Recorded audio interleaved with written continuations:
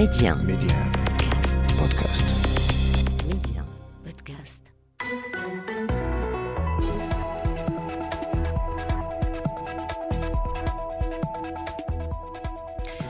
مرحبا. تونس عاشت منعطفا سياسيا في 25 من يوليوز من العام الماضي، ومنذ 30 من مارس الماضي تشهد منعرجا جديدا مع قرار الرئيس قيس السعيد حل البرلمان عقب عقد عدد من نواب البرلمان جلسة من أبرز ما تقرر فيها إلغاء الإجراءات الاستثنائية وما تلاها من قرارات للرئيس. كيف وصل المشهد السياسي التونسي إلى ما هو عليه الآن؟ هل قرار الرئيس حل البرلمان دستورية؟ وما تداعيات هذا على التونسيين على مختلف الأصعدة؟ أسئلة وغيرها أناقشها اليوم مع ضيوفي من تونس: الأستاذ جوهر بن مبارك، أستاذ القانون الدستوري وعضو حركة مواطنون ضد الانقلاب. أهلا بك أستاذ. أهلا بك وبكل مستمعاتك ومستمعيك. يسعدني أيضا أن أرحب بسيد نبيل الحاجي، النائب البرلماني عن حزب التيار الديمقراطي. مرحبا بك سيدي في المشهد السياسي على ميديا. أهلا وسهلا، تحياتي لك وجميع مستمعين ميديا، وتمنياتي برمضان كريم للجميع. ضيوف الكرام، أتمنى لكم أيضا ولكل متابعي بودكاست المشهد السياسي في تونس وباقي أنحاء العالم رمضان كريم.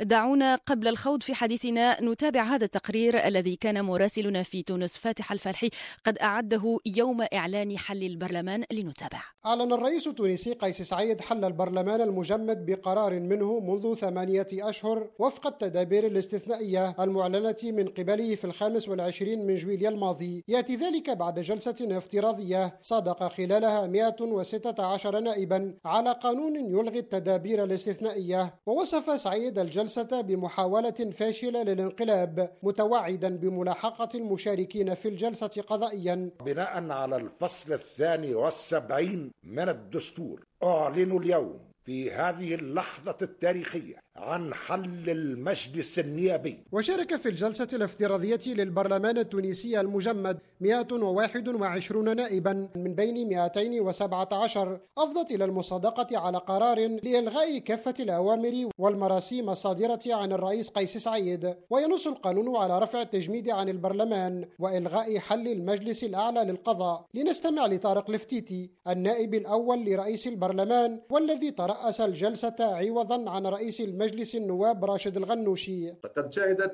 بلادنا منذ 25 جويلية منعرجات خطيرة انتهت بعد أكثر من 8 أشهر إلى أزمة عميقة معقدة ومركبة أصبحت تهدد الدولة. وعقب جلسة البرلمان أذنت وزيرة العدل بفتح تحقيق وإجراء التتبعات الجزائية ضد النواب المجمدين المشاركين في الجلسة بتهمة التآمر والمس من أمن الدولة. لإذاعة ميديا فتح الفالحي، تونس. أبدأ معك النائب نبيل الحاجي عن حزب التيار الديمقراطي الذي شارك في جلسة 30 من مارس. نعلم أن الهدف العام لكل الأحزاب التي شاركت هو وقف هذه الإجراءات الاستثنائية المستمرة في البلاد منذ 25 من يوليوز الماضي. وسائل إعلام سيدي أفادت بأن حزبكم عقد اجتماعا عاجلا استثنائيا بعد الجلسة البرلمانية لتباحث رد الرئيس قيس السعيد. أولا، ما ردكم على منتقدين عقاد جلسة البرلمان ومن قال إنها خطوة غير دستورية؟ عندنا تقريبا 11 نائب من حزبنا حضر الجلسة. احنا في وضع الحقيقة سريالي بعض الشيء.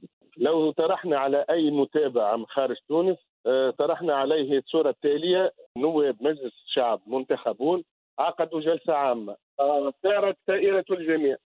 الأصل في الأشياء أن عقد جلسة عامة لنواب منتخبين هو أمر عادي. أكثر من ذلك إذا نقول له أنه إثر الجلسة كانت تهم وجه لهم التآمر على أمن الدولة. نعم. سيقول نحن نعبث ولا نمارس السياسة. طيب، أعتذر على مقاطعتك فقط لتوضيح هذه النقطة سيد نبيل. أنت قلت يعني هم نواب منتخبون من طرف الشعب عقدوا جلسة، هو يبدو الأمر يعني طبيعي، ولكن البرلمان معلق بأمر رئاسي. هذا هو الإشكال. هناك من يعتبر أن هذا تحدي وخروج عن الأمر الرئاسي الذي يقول الرئيس قيس سعيد إنه استند عليه يعني في الدستور. يعني التحدي والخروج أصبح عن قرارات رئيس الجمهورية حتى وإن كانت غير دستورية أصبحت تآمرا على أمن الدولة، في حين أن رئيس الجمهورية عندما يخرق الدستور ويستحوذ على جميع السلطات لا يكون قد تآمر على أمن الدولة، ولا يكون قد شرع لتضارب أو تناحر الشرعيات والسلطات كما يتهمون من اجتمعوا في الجلسة العامة رغم أني لم أجتمع. الحقيقة هو الأمر هو التالي: حتى رئيس الجمهورية يومين قبل حل مجلس الشعب قال صراحة في كلمة لمجلس الأمن القومي أن الدستور لا يسمح له بحل مجلس النواب. ثم 24 ساعة بعد ذلك حل مجلس النواب. هذا دليل على تخبط رئيس الجمهورية وأنه لا يطبق الدستور، يطبق فقط شهواته وأهوائه وتصوره الشخصي الذي يمر عبر الاستحواذ على جميع السلطات وفرض كل المراسيم، كل التنقيحات الدستورية والسياسية التي يراها والتي لا تقنع إلا شخصه. أتوجه الآن لضيف الأستاذ جوهر بن مبارك. سيدي، أنتم أستاذ للقانون الدستوري، ونريد أن نتوقف معكم عند أصل هذا الخلاف وهذه الأسئلة التي تقسم المشهد التونسي اليوم. السؤال الأول: هل جلسة البرلمان التي عقدت في 30 من مارس دستورية أم لا؟ نعم، طبعا هي جلسة دستورية، بل تأخرت كثيرا، وعدم انعقادها على امتداد 8 أشهر هو خرق للدستور، خلق واضح لفصل 80 من الدستور الذي ينص على أنه عندما يعلن رئيس الجمهورية حالة التدابير الاستثنائية أو ما يسميه الدستور الحالة الاستثنائية، فإنه يبقى البرلمان في حالة انعقاد متواصل ولا يجوز لرئيس الجمهورية حل البرلمان. يعني أصل في الأشياء أنه بمجرد أن يتم إعلان التدابير الاستثنائية يتم في نفس الوقت إعلان انعقاد جلسة متواصلة ومستمرة للمجلس، ثم بعد ذلك يمكن أن تتضافر كل السلطات في الدولة لصد الخطر الداهم كما ينص الفصل 80. لكن هذا طبعا بعيد كثيرا عما قام به قيس سعيد.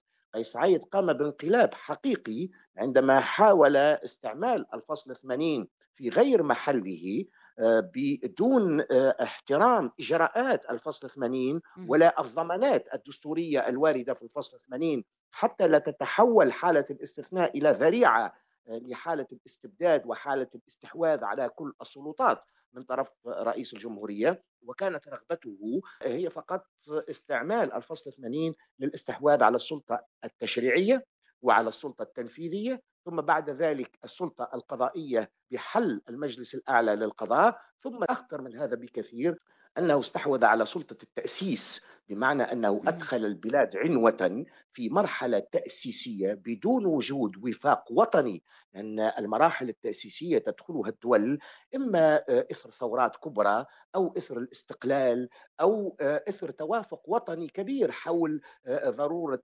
الدخول في مسار تأسيسي جديد. يعني هناك أحداث سياسية جمة يجب أن تحدث، يكون هناك مسار تأسيسي ولا يكون قرارا فرديا. نعم، سنعود إلى هذه النقطة التأسيسية أستاذ جوهر. يعني بناء على ما قلته الآن بخصوص دستورية انعقاد جلسة البرلمان، إذن يبدو أن قرار الرئيس قيس سعيد حل البرلمان غير دستوري، وأن اعتماده على المادة 72 من الدستور ربما لم تكن أيضا قراءة جيدة للنص. ما ردك على هذا الطرح؟ هناك من يقول أنه قرار غير دستوري. طبعا هو قرار غير دستوري.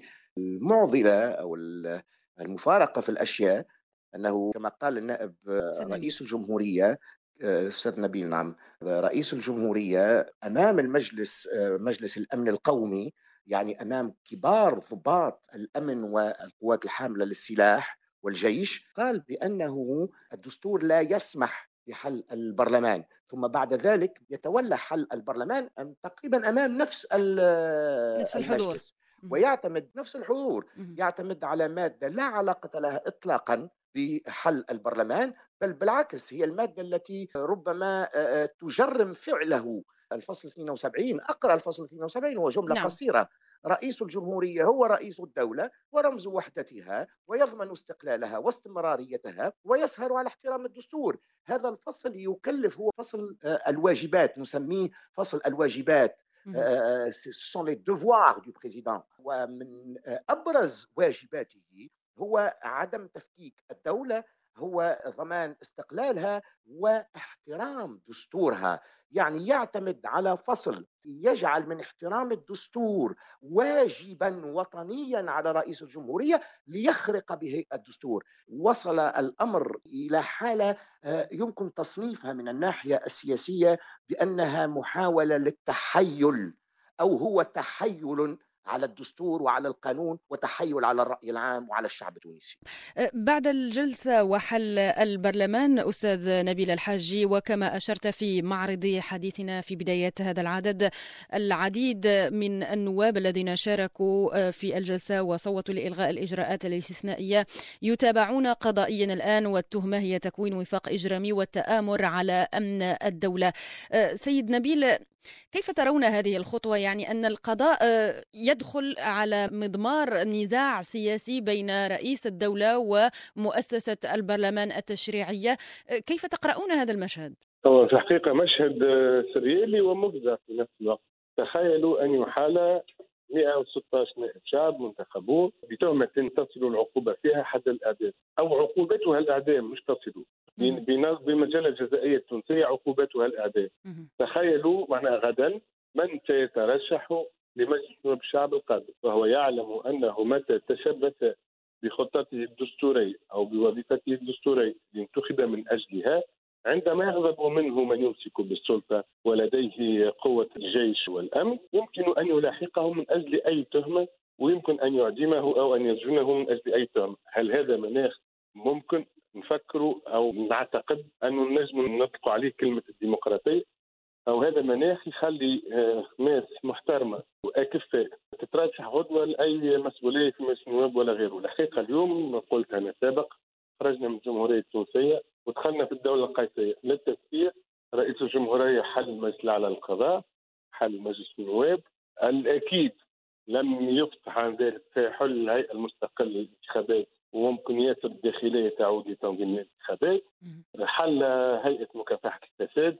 يعني كل من لا يأتمر بأوامر رئيس الجمهورية، كل هيكل، كل هيئة، كل جهات، كل سلطة بما في ذلك السلطة التشريعية تحل. واليوم زدنا خطوة أخرى تحل وتحال على القضاء بتهم خطيرة جدا. في هذا المناخ من يعتقد أننا غدا مثل ما أعلن عن خريطته الشخصية حتى خارطة الطريق والمواعيد التي اليوم يحكوا عليها في تونس، استفتاء وانتخابات تشريعية قادمة، هي خارطة طريق قيس سعيد الشخصية. اليوم قيس سعيد هو من يقرر كل شيء دون استشارة أي أحد منذ 25 جويلية. الجديد في المنحى التعسفي الدكتاتوري قيس سعيد هذا الأسبوع هو إحالة معارضيه على القضاء بتهم خطيرة جدا. الآن ضيوفي الكرام ننتقل إلى المحور الثاني من هذا العدد.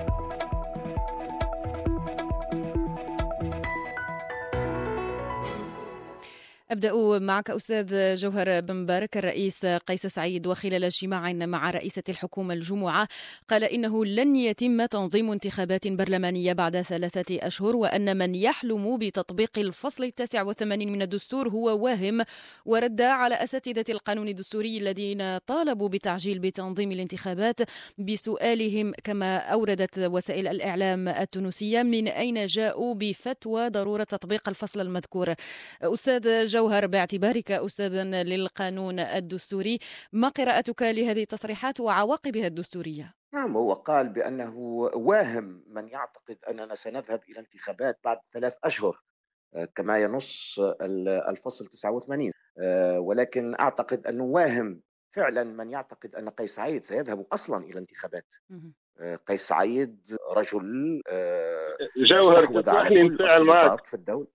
أستاذ جوهر، السيد نبيل يريد أن يتفاعل مع تصريحك. هو إما لن يذهب، وهذا اعتقادي، إما لن يذهب انتخابات أو سيذهب انتخابات مزورة يصعد فيها من يرضى عنه قيس سعيد. في الحقيقة أنا رأيي أنه فما احتمالين: إما أنه لن تكون هناك انتخابات أصلا إذا تعطل مسار التأسيس ومسار الاستفتاء ومسار كتابة الدستور، لأن معارضته شديدة داخل المجتمع السياسي والمدني، وبالتالي يتعطل هذا المسار، وهنا لن نذهب أصلا إلى انتخابات. في صورة مرور هذا المسار، يعني استطاع أن ينظم الاستفتاء على الدستور ويصوت له من يصوت. رأينا احنا في الاستشارة رغم أن الشعب التونسي لم يشارك فيها ولم ينخرط فيها، إلا أنه يعتمدها الآن لوضع مخرجاتها كأمر واقع أمام ما يسميه بالحوار الوطني. نعم. وفي هذه الحالة سنذهب إلى انتخابات محلية في صورة كتابة دستور على مقاسه كما يقول، لأنه قيس سعيد في الواقع ليس له مشكل مع هذا البرلمان بالذات. قيس سعيد له مشكل مع البرلمان في المطلق، مع السلطة التشريعية المنتخبة بالانتخاب العام والمباشر، لأنه يعتقد أن هذا تنافس على المشروعية السياسية والمشروعية الشعبية مع رئيس الجمهورية، وهو يريد الذهاب إلى نظام رئاسي يكون فيه الوحيد المنتخب بالانتخاب المباشر هو رئيس الجمهورية، ويؤسس بذلك لنظام رئاسوي عميق يعتمد على مشروعية انتخابية واحدة هي انتخاب رئيس الجمهورية نعم. بطريقة مباشرة من طرف الشعب. وبالتالي مسألة الانتخابات في ذهن قيس سعيد مختلفة تماما على ما يمكن أن نتصوره وتتصوره الطبقة السياسية والفاعلين السياسيين، لأنه حامل لبرنامج مختلف تماما على التصورات التي نراها في العالم والنماذج التي نراها في الدول الديمقراطية. نعم. أستاذ جوهر، أنت تحدثت عن الاستشارة القانونية. سيد نبيل الحاجي، كان هناك إعلان عبر وسائل الإعلام التونسية أن الاستشارة أفرزت موافقة 85% من التونسيين على إجراء الاستفتاء على الدستور وعلى أن يكون نظام البلاد نظاما رئاسيا. ما لفت انتباهي أيضا هو تصريح آخر للرئيس قيس سعيد بخصوص الحوار الوطني، وقال فيه بعد الجلسة أن الحوار لن يشمل من وصفهم بأعداء الدولة، في إشارة إلى النواب الآن المتابعين في قضية التآمر على أمن الدولة عقب انعقاد جلسة 30 من مارس. كيف تقرأ سيد نبيل حاجي إقصاء الأحزاب السياسية نوابها المنتخبون من طرف الشعب والذين شاركوا في الجلسة من هذا الحوار؟ شوف، قيس سعيد لا يتحاور. قيس سعيد حتى إن جلس إلى قوم أو هيئة أو فريق أو حزب يسمعهم لكن لا يتحاور معهم. الاستشارة الإلكترونية كانت مسرحية لإخفاء شرعية على رغبات ونظرة قيس سعيد لنظام الحكم والنظام الانتخابي إلى آخره. واليوم الحوار الوطني اللي هو يدعي أنه وطني، من عرفش شكون من الوطن في شارك فيه، دعا أمس اتحاد الشغل واتحاد الأعراف وعميد المحامين وعدا بحوار. أنا أطرح أسئلة: كيف نتحاور مثلا على نظام انتخابي مع اتحاد الشغل واتحاد الاعراف وعامة المحامين؟ هل هم من سيشاركون في الانتخابات غدا؟ اعتقد ان الانتخابات اول من هم معنون بها هم الاحزاب. ثم هل مساله البعبع اللي يلوح به قيس سعيد كل مره ليحاول ان يقنع الشعب بانه يخدم مصلحتهم، في حين ان جميع الاوضاع الاقتصاديه والاجتماعيه تتدهور يوما بعد يوم تحت ظل حكم قيس سعيد؟ البعبع هذا هو الفاسدين والمتآمرين والخونة. أنا نسأل رئيس الجمهورية كان يعطينا قائمة الفاسدين والخائنين. أنا شخصيا أجزم أني لا خائن ولا فاسد ولم أرتشي، وخدمت الشعب التونسي وكنت من النواب مستميتين في العمل. من هم الخائنون؟ أجيب: الخائنون هم من لا يقبلون برأي قيس سعيد فقط، ومن يقبل برأي قيس سعيد أو ببعض رأي قيس سعيد يستعمله لإخفاء شرعية لكن لا يسمعه ولا يأخذ برأيه. أعلم أن مثلا اتحاد الشغل غير موافق لعديد توجهات لقيس سعيد، لكنه سيمرر ما يشاء، كما كان يجلس لبعض الأحزاب ولبعض النواب قبل 25 جويلية لنصرته في معركته السياسية، ثم بعد 25 جويلية أصبح يعتبرهم خونة ومتآمرين وفساد. قيس سعيد رجل لا يوثق به، وقيس سعيد رجل لا يفعل إلا ما يعتقد. طيب، ملفت للنظر توقيت هذه التحركات للرئيس قيس سعيد الذي كما ذكرتما ضيفي الكريمين كان قد صرح بأنه لا يمكن حل البرلمان، وبعدها ب24 ساعة قام بحله. أرى في السياق أن هذه التحركات جاءت بعد زيارة وكيلة وزير الخارجية الأمريكية المكلفة بشؤون الأمن المدني والديمقراطية وحقوق الإنسان إلى تونس، وكان بيانها يعني شديد اللهجة تجاه الرئاسة التونسية وحول المسار الديمقراطي واحترام الحريات في تونس. ألا تريان ضيفي الكريمين أن ما قام به الرئيس قيس سعيد هو أيضا ربما رسالة موجهة إلى الخارج؟ وأبدأ معك أستاذ جوهر. لا أعتقد أنه كانت ردة فعل مباشرة على الجلسة التي عقدها البرلمان، ولم يقرأ حساب كالعادة. يعني قراءته للمشهد الدولي وللتوازنات الدولية ولموقع تونس ودبلوماسية تونس هي تقريبا نظرة منعدمة. الآن تونس زج بها في عزلة تامة تقريبا، عزلة سياسية ولكن أيضا عزلة مالية واقتصادية، وهذا أمر خطير على مستقبل البلاد، خاصة بعد كما قلت الزيارة التي أدتها المسؤولة الأمريكية والتي لم تتقابل فيها مع رئيس الجمهورية في نفس الوقت الذي كان فيه وزير الخارجية الأمريكي قريب من المنطقة ولم يزر تونس. ثم التصريحات التي صدرت عن الإدارة الأمريكية وعن وزارة الخارجية ولجنة العلاقات الخارجية في الكونغرس الأمريكي كانت بيانات شديدة اللهجة. لا يخفى على أحد أن هذا القرار الذي ربما زاد في عزلة تونس جاء في وقت تقوم فيه الحكومة الآن بمحاولات لإقناع صندوق النقد الدولي والبنك الدولي بضرورة مساعدة تونس وضخ تمويلات لعاجز الميزانية، بمعنى أنه اتخذ قرارا أرعن في دون قراءة الواقع التونسي وواقع الاقتصاد التونسي وواقع المالية العمومية وموقع تونس على المستوى الدولي. هو ربما حتى يثير الآن مخاوف بعض القوى الدولية في تموقع تونس الاستراتيجي وفي تحالفات تونس الاستراتيجية، وأحيانا يلوح بالذهاب إلى محاور أخرى كالمحور الروسي الصيني والمحور الروسي الإيراني، وهذا يربك كثيرا الدبلوماسية التونسية وله انعكاسات خطيرة على واقع التونسيين والتونسيات. كما أنه الآن الأخبار المتواترة على القوى السياسية المهيمنة فعلا على فكر قيس سعيد والتي تتحكم الآن تدريجيا في دواليب الدولة عبر التعيينات التي نراها خاصة على مستوى الولايات الكبرى، هو تغلغل بعض القوى الفوضوية من اليسار الفوضوي من أنصار ودعاة فكرة الثورة أو الانفجار الثوري المستمر، الذين الآن هم مقربون جدا من دائرة الحكم ودائرة السيطرة على إيديولوجية ودغمائية قيس سعيد. وهذه أخبار خطيرة يعني نعم. لأنها حركات فوضوية، حركات شعبوية فوضوية جدا تهيمن الآن على التوجهات السياسية لقيس سعيد. نعم. السيد نبيل الحاجي، لو أجبتني على سؤالي وتأسيسا على ما قاله أيضا الأستاذ جوهر بن مبارك، لو تقرأ لي في تداعيات القرارات وخطوات الرئيس قيس سعيد على الوضع الاجتماعي والاقتصادي في تونس. نحن نعلم أن هناك جلسة مفاوضات مرتقبة بين تونس وصندوق النقد الدولي الأسبوع المقبل. كيف تقرأ أستاذي هذا الوضع والتداعيات؟ أرى أن قيس سعيد للأسف يذهب بتونس إلى طريق أكثر تأزيما على المستوى الاقتصادي والمالي والاجتماعي. اليوم تونس في حاجة إلى تمويل ميزانيتها من المؤسسات المقرضة والمانحة الأجنبية ومن الاتفاقيات الثنائية مع دول أخرى. للأسف أغلب هذه الدول العاقلة الشركاء التقليديين لتونس والمانحين التقليديين لتونس يثقون في تونس إلى حد ما اليوم الناسي هذا رغم الأزمات المتعددة، لسبب وحيد هو أن تونس تقريبا هي مثال الديمقراطية الناشئة الجديدة في المنطقة بعد الثورات العربية. اليوم قيس سعيد بالإجراءات اللي ياخذها وخاصة محاكمة أو إحالة النواب على محاكم من أجل تهم بتلك الخطورة، هذا مش يعطي انتباه للخارج لشركائنا الاتحاد الأوروبي ولا حتى أمريكا بأن تونس ماشية في نهج بناء الديمقراطية أو مواصلة البناء الديمقراطي، بل بالعكس. وهذا باش يخلي طبعا مساند تونس اللي طول عمرها كانت مشروطة باحترام هذا الانتقال الديمقراطي تكون أصعب وأصعب، وبالتالي سننعكس سلبا.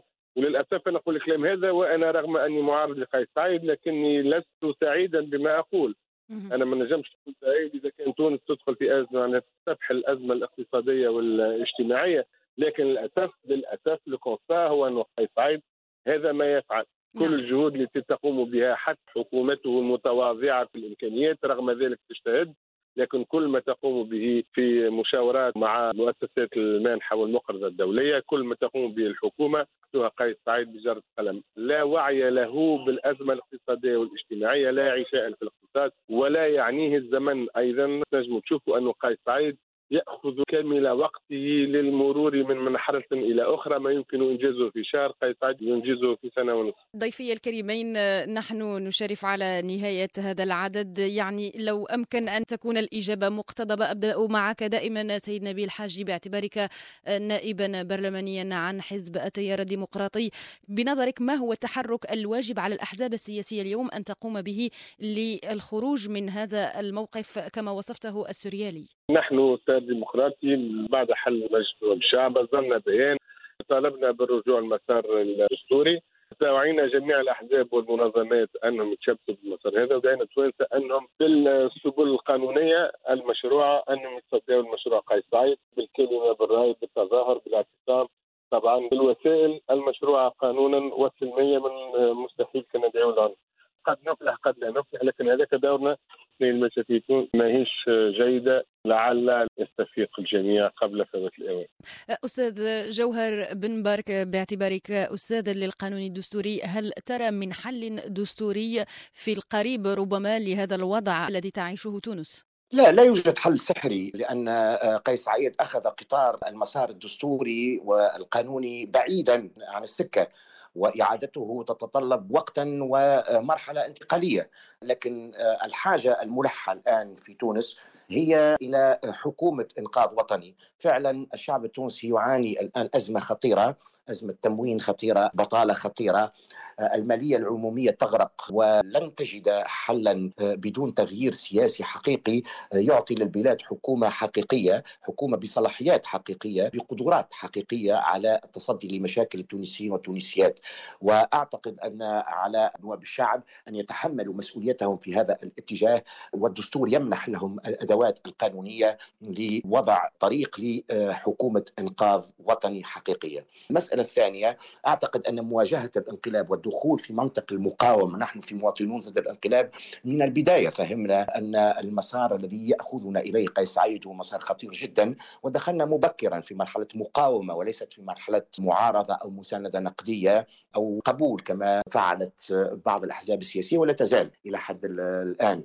أعتقد الآن صار واضحا أن هذا الخط خطير على مستقبل تونس، على اقتصادها، على مصالح العليا للشعب التونسي، وعلى المقاومة والمعارضة وكل القوى المدنية والسياسية أن توحد صفوفها وأن تضع كل الخلافات الثانوية التي صارت ثانوية أمام هذا المأزق الكبير الذي تردد فيه الوضعية، لإنشاء نوع من الجبهة السياسية، الجبهة الوطنية القادرة على الوقوف في وجه الانقلاب ووضع حد لهذه المرحلة الخطيرة التي تمر بها البلاد. بهذا نكون قد بلغنا نهاية هذا العدد. أشكرك جزيل الشكر الأستاذ جوهر بن بارك، أستاذ القانون الدستوري وعضو حركة مواطنون ضد الانقلاب.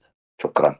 جزيل الشكر أيضا لنبيل الحاجي النائب البرلماني عن حزب التيار الديمقراطي. شكرا لقبولك دعوة المشهد السياسي. العفو، سعدت بالحضور معك. شكرا لكم ضيفي الكريمين، ورمضان كريم. المشهد السياسي متوفر على تطبيق ميديان بودكاست، يمكنكم تحميله على بلاي ستور وأب ستور، أو البحث عن المشهد السياسي على منصات البودكاست المعتادة. إلى اللقاء.